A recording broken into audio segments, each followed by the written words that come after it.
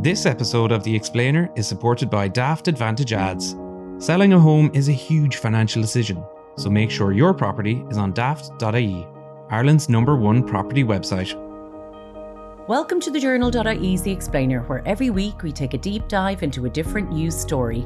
I'm Laura Byrne, and this week, what's it like to sit the Leaving Cert today? Well, the sun is shining across the country, and that can only mean one thing. We're looking at the start of exam time. The Leaving and Junior Cert certificate examinations begin this week for tens of thousands of students. Around 60,000 of those will be sitting the Leaving Cert, the final exam of their Irish school experience. And for the class of 23, this happens to be the first time they'll be sitting formal state exams, given they had their Junior Cert experience during COVID. Much has been discussed around the Leaving Cert since the first one was taken many decades ago. The exam settings may have changed somewhat over the years, but overall, reform of the exams has come slowly. Criticisms of the Leaving Cert in recent years have included the over-reliance on actual exams instead of continuous assessment, forcing students to rely maybe a little too heavily on rote learning.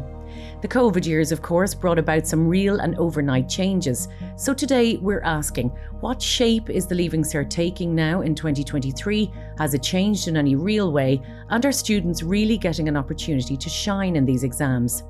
To look at all of this, I'm delighted to say we're joined by Luke Saunders, who's co-founder and CEO of StudyClicks. Luke, thanks so much for joining us today. Thanks for having me on. Delighted to be here. Now, before we get into the ins and outs of the current Leaving Cert, Luke, can you tell us firstly, when was it introduced? Yeah, so I had to look up the history books for this one. So it's actually 1924 was the first Leaving Cert. So actually next year we're coming up to the big 100th centenary. So I'm not sure if they're going to have like a festival to celebrate it, but it'll be an interesting time to reflect on 100 years of the Leaving Cert. I can't imagine it's a festival that anyone would want to show up at, in fairness. How much has it changed then, Luke, since then? Did it go for years really without much change being introduced, do you think? What's interesting about it is it's quite transparent in that a lot of the exam material is available on the State Exam Commission website, and you can actually go back and look at, for us adults, you can go back and look at the Leaving Cert papers that you would have taken yourself. And I had a look. I did my Leaving Cert in 1999. And it's a fun thing to do. You go in, you go to the exam material archive, and you can see, I went in, had a look at the English paper that I sat, looked at the essay titles. It was quite interesting to see, oh, Janie, that was the essay I wrote. I could still remember the one I wrote. It was about stress. And so it's quite interesting. So you can see, and I suppose what does strike you when you do that is it hasn't changed dramatically. Now, some subjects have changed. I was teaching maths, and a big change in maths was a new syllabus called project maths. That was a whole change, the approach of how we assess students in maths, but also how they learn maths. And I found that was a really positive change in that particular subject. Now, we'll come back to maybe more recent changes in a second, but how are points calculated in the Leaving Cert right now? I have to admit, full disclosure, I did mine in 1991, so I think we were the last to do the old point system at that stage. So I have no idea how these really high numbers of points are calculated. Yeah, so what I suppose what can confuse a lot of people, a lot of adults out there, is there's a new grading system, which means if you do higher level, you'll have H1, H2, H3, all the way down to H8. And if you do ordinary level, it'll be O1 down to O8, and then F1 down to F8. So you get different amounts of points for different grades. So for example, if you get a H1, which in the old days, that would be called an A1, so it's between 90 and 100%, you get 100 points. Whereas if you get, say, O1, an ordinary level A1, that would be 56 points. And you add them up on your best 6 subjects to get your total points. So in theory, if you got 6 H1s, that would be 6 times 100, which would be 600 points. Now, what confuses it slightly is mathematics, because it's perceived to be a much more difficult subject to score well in. You get an extra 25 points for doing higher levels. So for example, if you got a H1 in higher maths, you get the 100 for the H1 plus the bonus 25, bringing up to 125.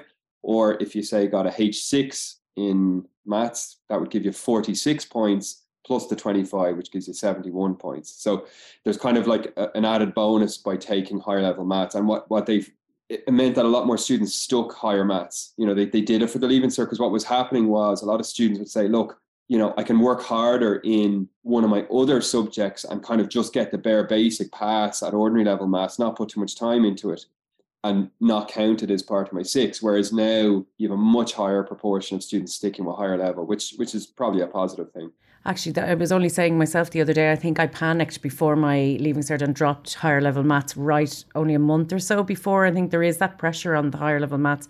So that's a good thing. And what then, Luke, is the highest you can get overall? We do, maybe every second or third year, we'll hear that one or two students have reached the highest level of points. Yeah, so the highest level of points would be 6 H1s plus they've done higher maths. So it's 625, so 625 points. And what you find very often is that you'll have certain courses, because as I'm sure people know, the points that you get, so those 625 points or those 400 points or whatever it is you get, they then send you into the CAO system if you choose to go to third level college in Ireland. And basically that's what we talk about, the points race and the point system. The points dictate what courses you get. So every student will fill out what they call their CAO form, and on it they will list 10 courses that they want to do. So if, for example, you got 625 points and you had, I don't know, let's say it's science in Trinity College or science in NUIG, and it was, say, a 400-point course, then you'll get in before the student who had 390. And basically it's kind of the highest points get the courses before the others. Now, what happens is there are many courses out there, so many students will want to do it, that the actual points could be 625 points to get it. But sometimes you can get full marks and not actually get into the course because they have to do a kind of a lottery system then. So it's at the top end, there's about 1,300 students who get full marks.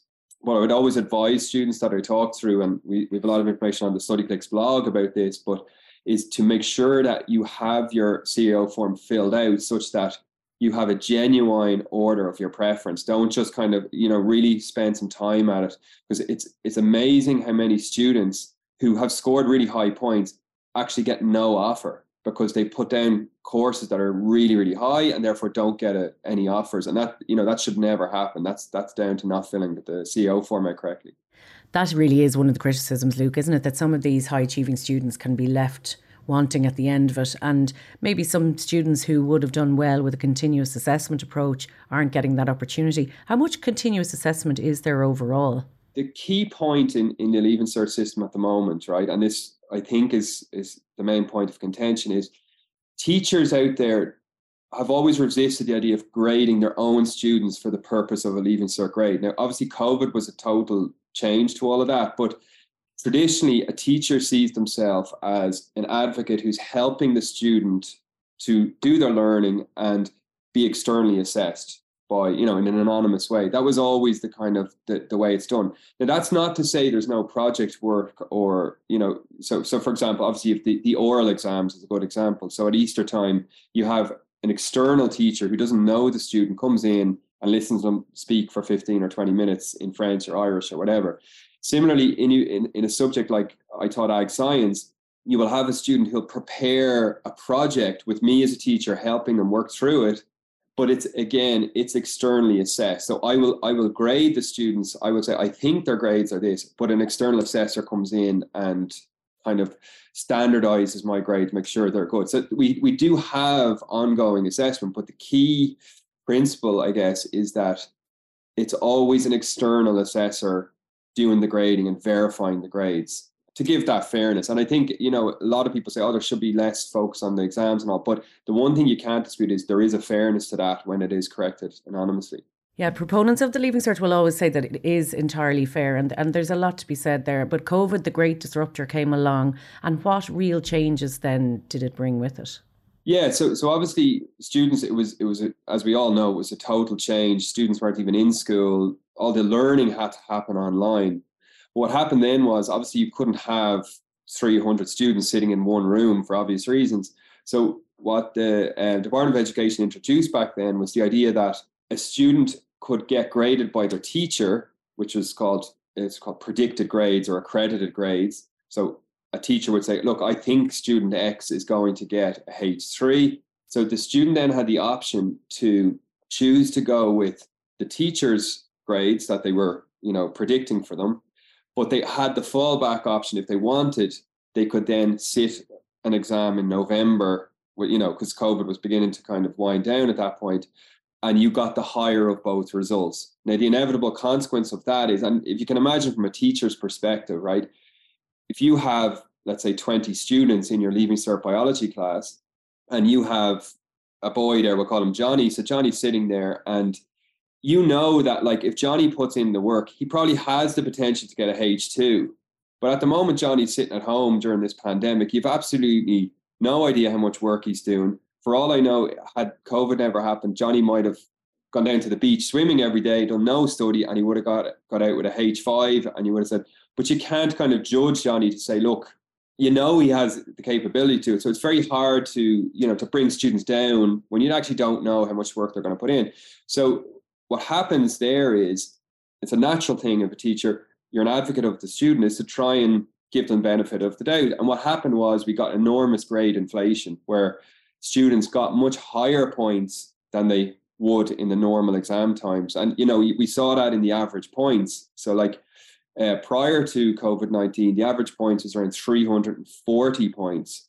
Now, in the COVID years, it went up to 420 points. So you're talking 100 points difference. That's kind of like a grade leap in every subject almost.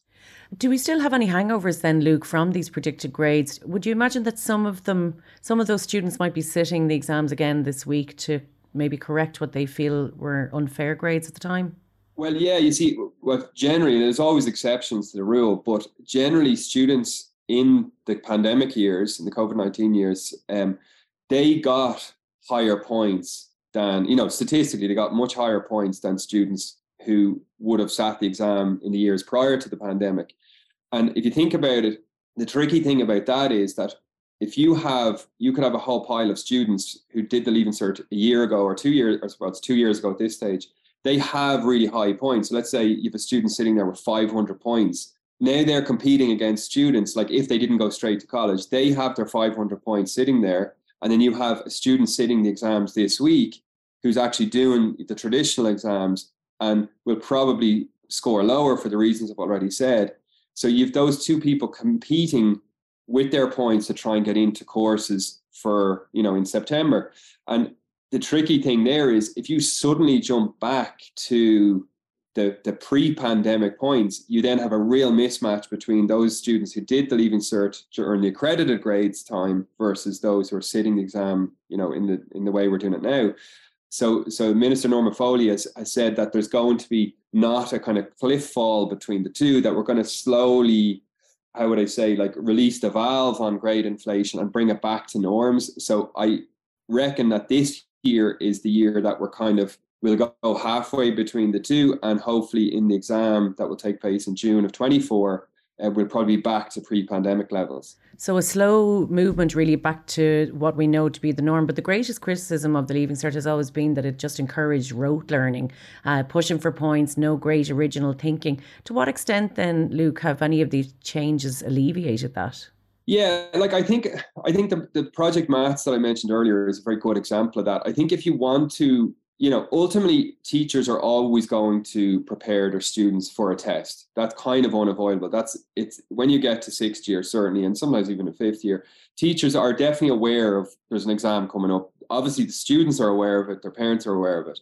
I think what you really need to do if you want to change the education system, one of the first things you need to do is look at how those exams, the types of questions, what's on the course, like look at how those exams are structured. And I think the Project Maths is a pretty good example of that. Like prior to Project Maths, there was a lot of questions which was just be like, work out a piece of algebra with it was just like doing maths for the sake of doing maths, which is fine. But when Project Maths came along, what they did really was, it was much more about problem solving, and the student would have to convert a kind of a problem written in English words into mathematics and then solve it. So what it means is in Project Maths, when you're teaching it to the fifth and sixth years, you're not just saying, okay, look, here's a first principles problem, just keep going and rote learning how to do that. It's much more about like how you approach problems. And I think there's a much deeper learning when you do that. So I think that's a really good example of how changes in the curriculum and in the assessment style can actually lead to better learning outcomes. Thinking of selling? Choose a Daft Advantage ad to guarantee unbeatable visibility, attract more buyers, and get the best price for your home. Ask your estate agent for a Daft Advantage ad today. I think it's well known, really, isn't it, that changes within the Department of Education and within this system, given it's so huge, they come slowly. In that time, of course, the workforce has changed rapidly because of technology, and maybe third level has moved a little faster with it. So there are probably other changes in the Leaving Cert that need to come in order to catch up with all of that. Yeah, like, look, I suppose if you want to change how the senior cycle, as the new Leaving Cert is going to be called, we have junior cycle and senior cycle now, as opposed to like junior cert and Leaving Cert. You have to bring the teachers with you, because ultimately the teachers are one of the main stakeholders. They're the ones that are delivering the course. And often what happens is when, you have new changes coming in, you have to have buy-in from the teachers, and the teachers have to feel involved in shaping those changes, because at the end of the day, they're the ones delivering in the classroom. And often what happens is you can have very ambitious ways of changing things. But like, if you give you an example of, say, biology, right? You can have really, ambitious ways or really cool teaching styles to like make it more investigative and have the students do more. But at the end of the day, the course is still extremely long. And as a teacher, you know that you need to cover ecology and plant science and human science. You have to cover all the course. So I think what you have to do is work with teachers to figure out, look, let's make this course smaller so that we can actually deliver it in a more challenging way for students that moves away from remote learning. But the syllabus has to change in order for the teaching style to change and, the learning experience of the student. So where are we now with plans from government? Are there any real concrete plans coming down the line then, Luke? Yeah, so I suppose a lot of this goes back to there was a review recently called the Senior Cycle Review, and they released an advisory report which talked about a lot of the changes. So this would have been a whole big panel, and they would have worked with loads of different stakeholders to get their inputs on it. And I suppose there's different aspects of it, right? So there's the ambition to move to more continuous assessment. So about the ambition is to have about 40% of the exam is continuous assessment, 60% being a terminal paper. The idea also is to try and lower the amount of stress and emphasis placed on the actual exam.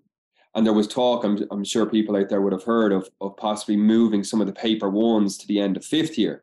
Now, that's a really good example of, there's the kind of principle of let's lower the stress of the students by splitting up the exams and moving some of them into the end of fifth year. But then when you actually try to deliver that on the ground, the teachers are kind of going, well, if you want them to take English paper one and start writing essays at the end of fifth year, the point they would make is, well, like a lot of students' ability to write and the development of their opinions only really comes once they've actually done a lot of the topics on paper two, like they've done poetry or they've Shakespeare or they've read a novel. So when it actually practically comes to, okay, let's change everything, the teachers will say, well, look, it's not actually effective to do that. And what will happen is if you do that, then it might change the whole way that the course is delivered for the worse. But that's just a real simple example of one small example of how sometimes change can be really difficult.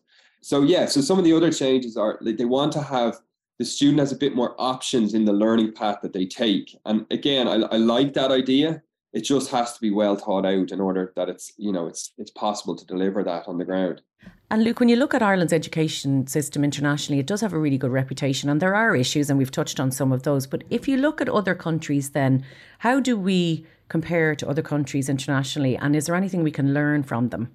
Yeah, so it's quite interesting. So StudyClix is in Ireland, but it's also in Australia. And we work in a couple of the different states in Australia. And when you go to one like, say, Victoria, it's remarkable how similar their exam system is. They do have the continuous assessment. They've kind of got that 40% element we're talking about. They've got, it's called school assessed coursework, and they've got school assessed tasks. So it's not a million miles away from where Ireland is beginning to go. If you look at, you often hear about Finland is always brought out as the kind of like the best boy in the class of the world education systems. And what's very interesting about Finland is that they invest a lot in their teachers, right? So if you want to become a teacher in Finland, you must have a master's degree, right? So they pay teachers very well because they want to get, high quality graduates to become teachers. And I think there's something quite interesting in that they're really prioritizing the teachers. And what they do is they're very much around trusting the teacher So they only have one exam at the end of the system, and they always endeavor in Finland to try and keep the number of changes of teacher to a minimum, right? So as a student starts off in school and, in first year, they try and have teachers stick with students. Like, so for example, your maths teacher will stick with you right the way through. And I think there's a lot of merit in that, because as a teacher, you get to know your students, you get to know what works for them. If they're constantly shopping, and they indeed, as a student looking at the teacher, they begin to get to know the teacher. And not so much chopping and changing helps. The other interesting thing in Finland is they actually start school much later. They start at 7.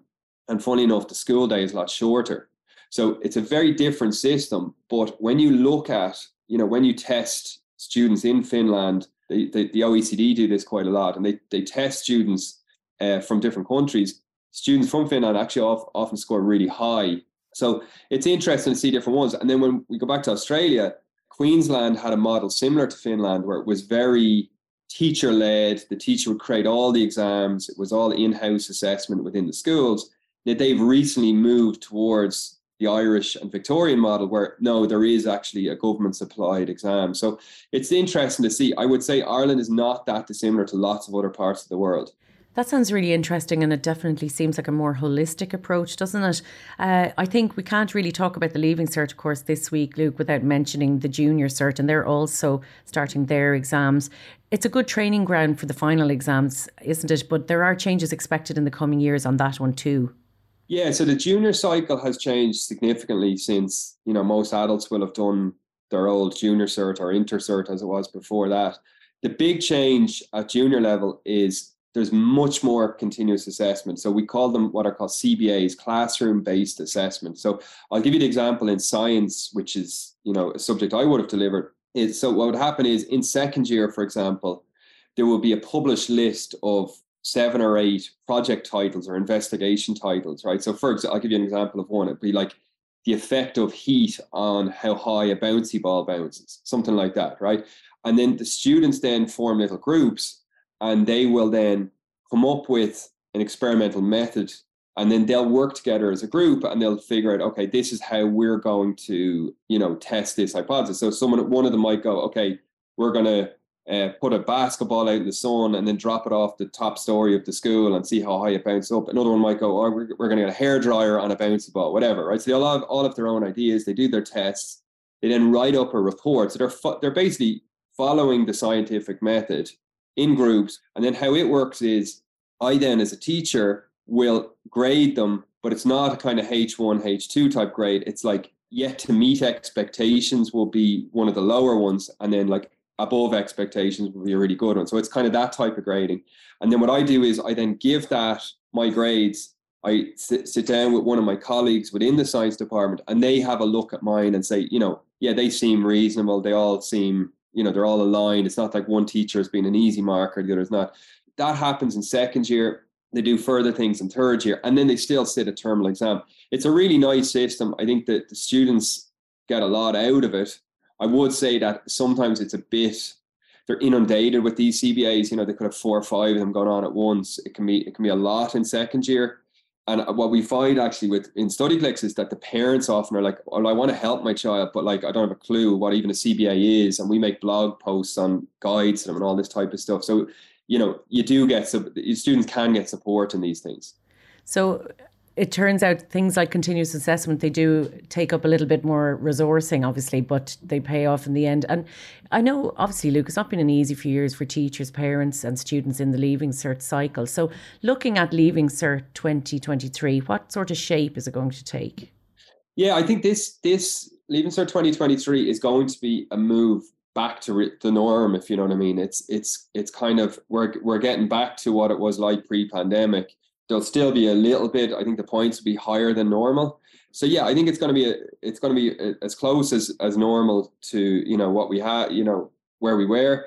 I think one of the big changes now is there's the option of what's called a deferred exam. So if a student, for example, has a bereavement, or let's say they test positive for COVID, there still is an option that they can sit the exams in July. So that's there. I think there is probably a lot of change coming down the road in terms of Like we did a survey on StudyClicks recently where we asked students about their use of ChatGPT for schoolwork. And what we found was staggering in that 1 in 5 students are already using it for their schoolwork. And, when I learned that, then the next obvious question was, what are you actually doing with it? What are the things you're doing? And what we find a lot of students are doing is they're using as a starting point for essays, right? So you could say, for example, there's an essay that you have to do for homework, which is like talk about the relationship between Lady Macbeth and Macbeth. They'll go into ChatGPT, ask it, then they'll get a whole series of points, and then they'll develop them in their own language, or some even worse, sometimes copy them in word for word.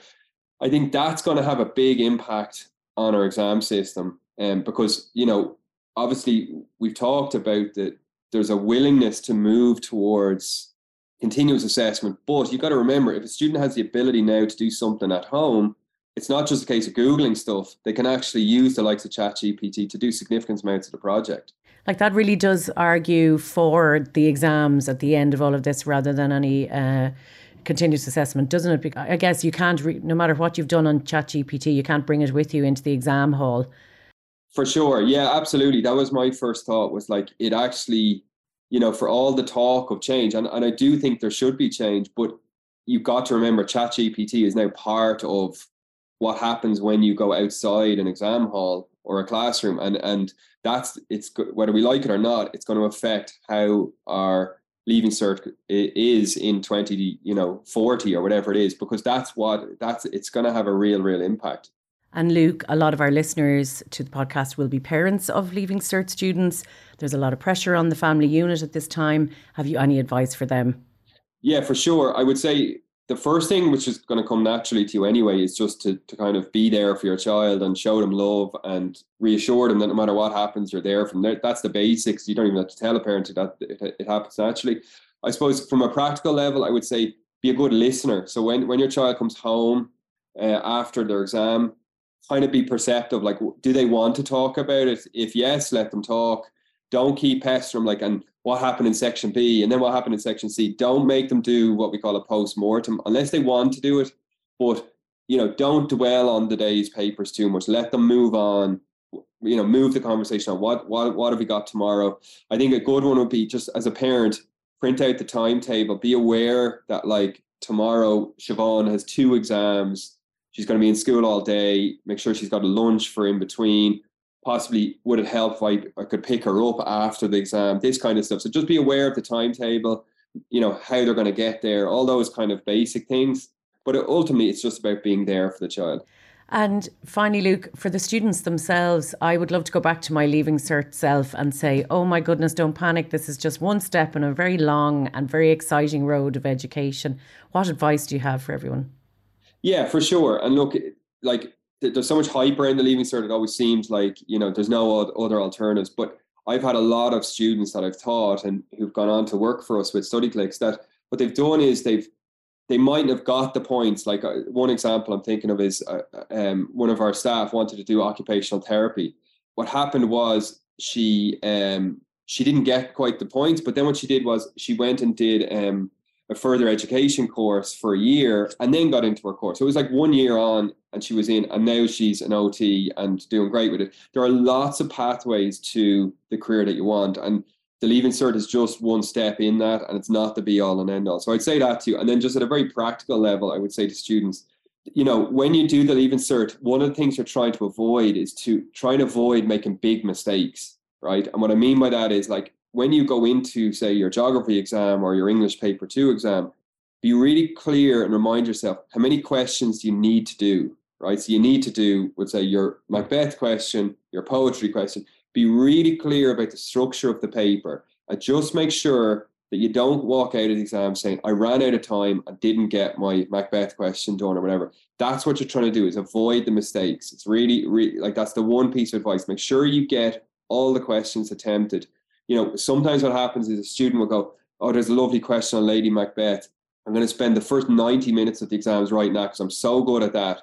And then that's at the cost of not being able to write the Bishop essay that came up. And remember, you're not going to get, by spending 90 minutes on Lady Macbeth, it doesn't start giving you marks that you've lost on the Bishop essay. So just Make sure you get the right amount of questions done and not run out of time. And familiarize yourself with the structure of the paper and have a timing plan so that you can answer all the questions and not run out of time.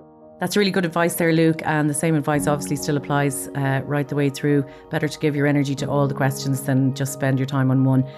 Thanks so much, Luke, for joining us on all of this today. Thanks. Enjoyed it. This episode of The Explainer was supported by Daft Advantage Ads, the best way to sell your home in Ireland. Looking to get the best price for your home? Ask your estate agent for a Daft Advantage ad today. Thanks again to Luke Saunders of Study Clicks for joining us today. And from all of us here at the Journal, the very best of luck to all students in the Junior and Leaving Cert exams starting this week. You've been listening to the Explainer podcast by thejournal.ie. This episode was brought to you by senior producer Nikki Ryan and executive producer Sinead O'Carroll. And if you'd like to support all the work we do here, head to thejournal.ie/contribute to make a one-off donation or become a monthly subscriber. And of course, you can always leave a review and a rating wherever you get your podcasts. Thanks for listening, and we'll see you next time.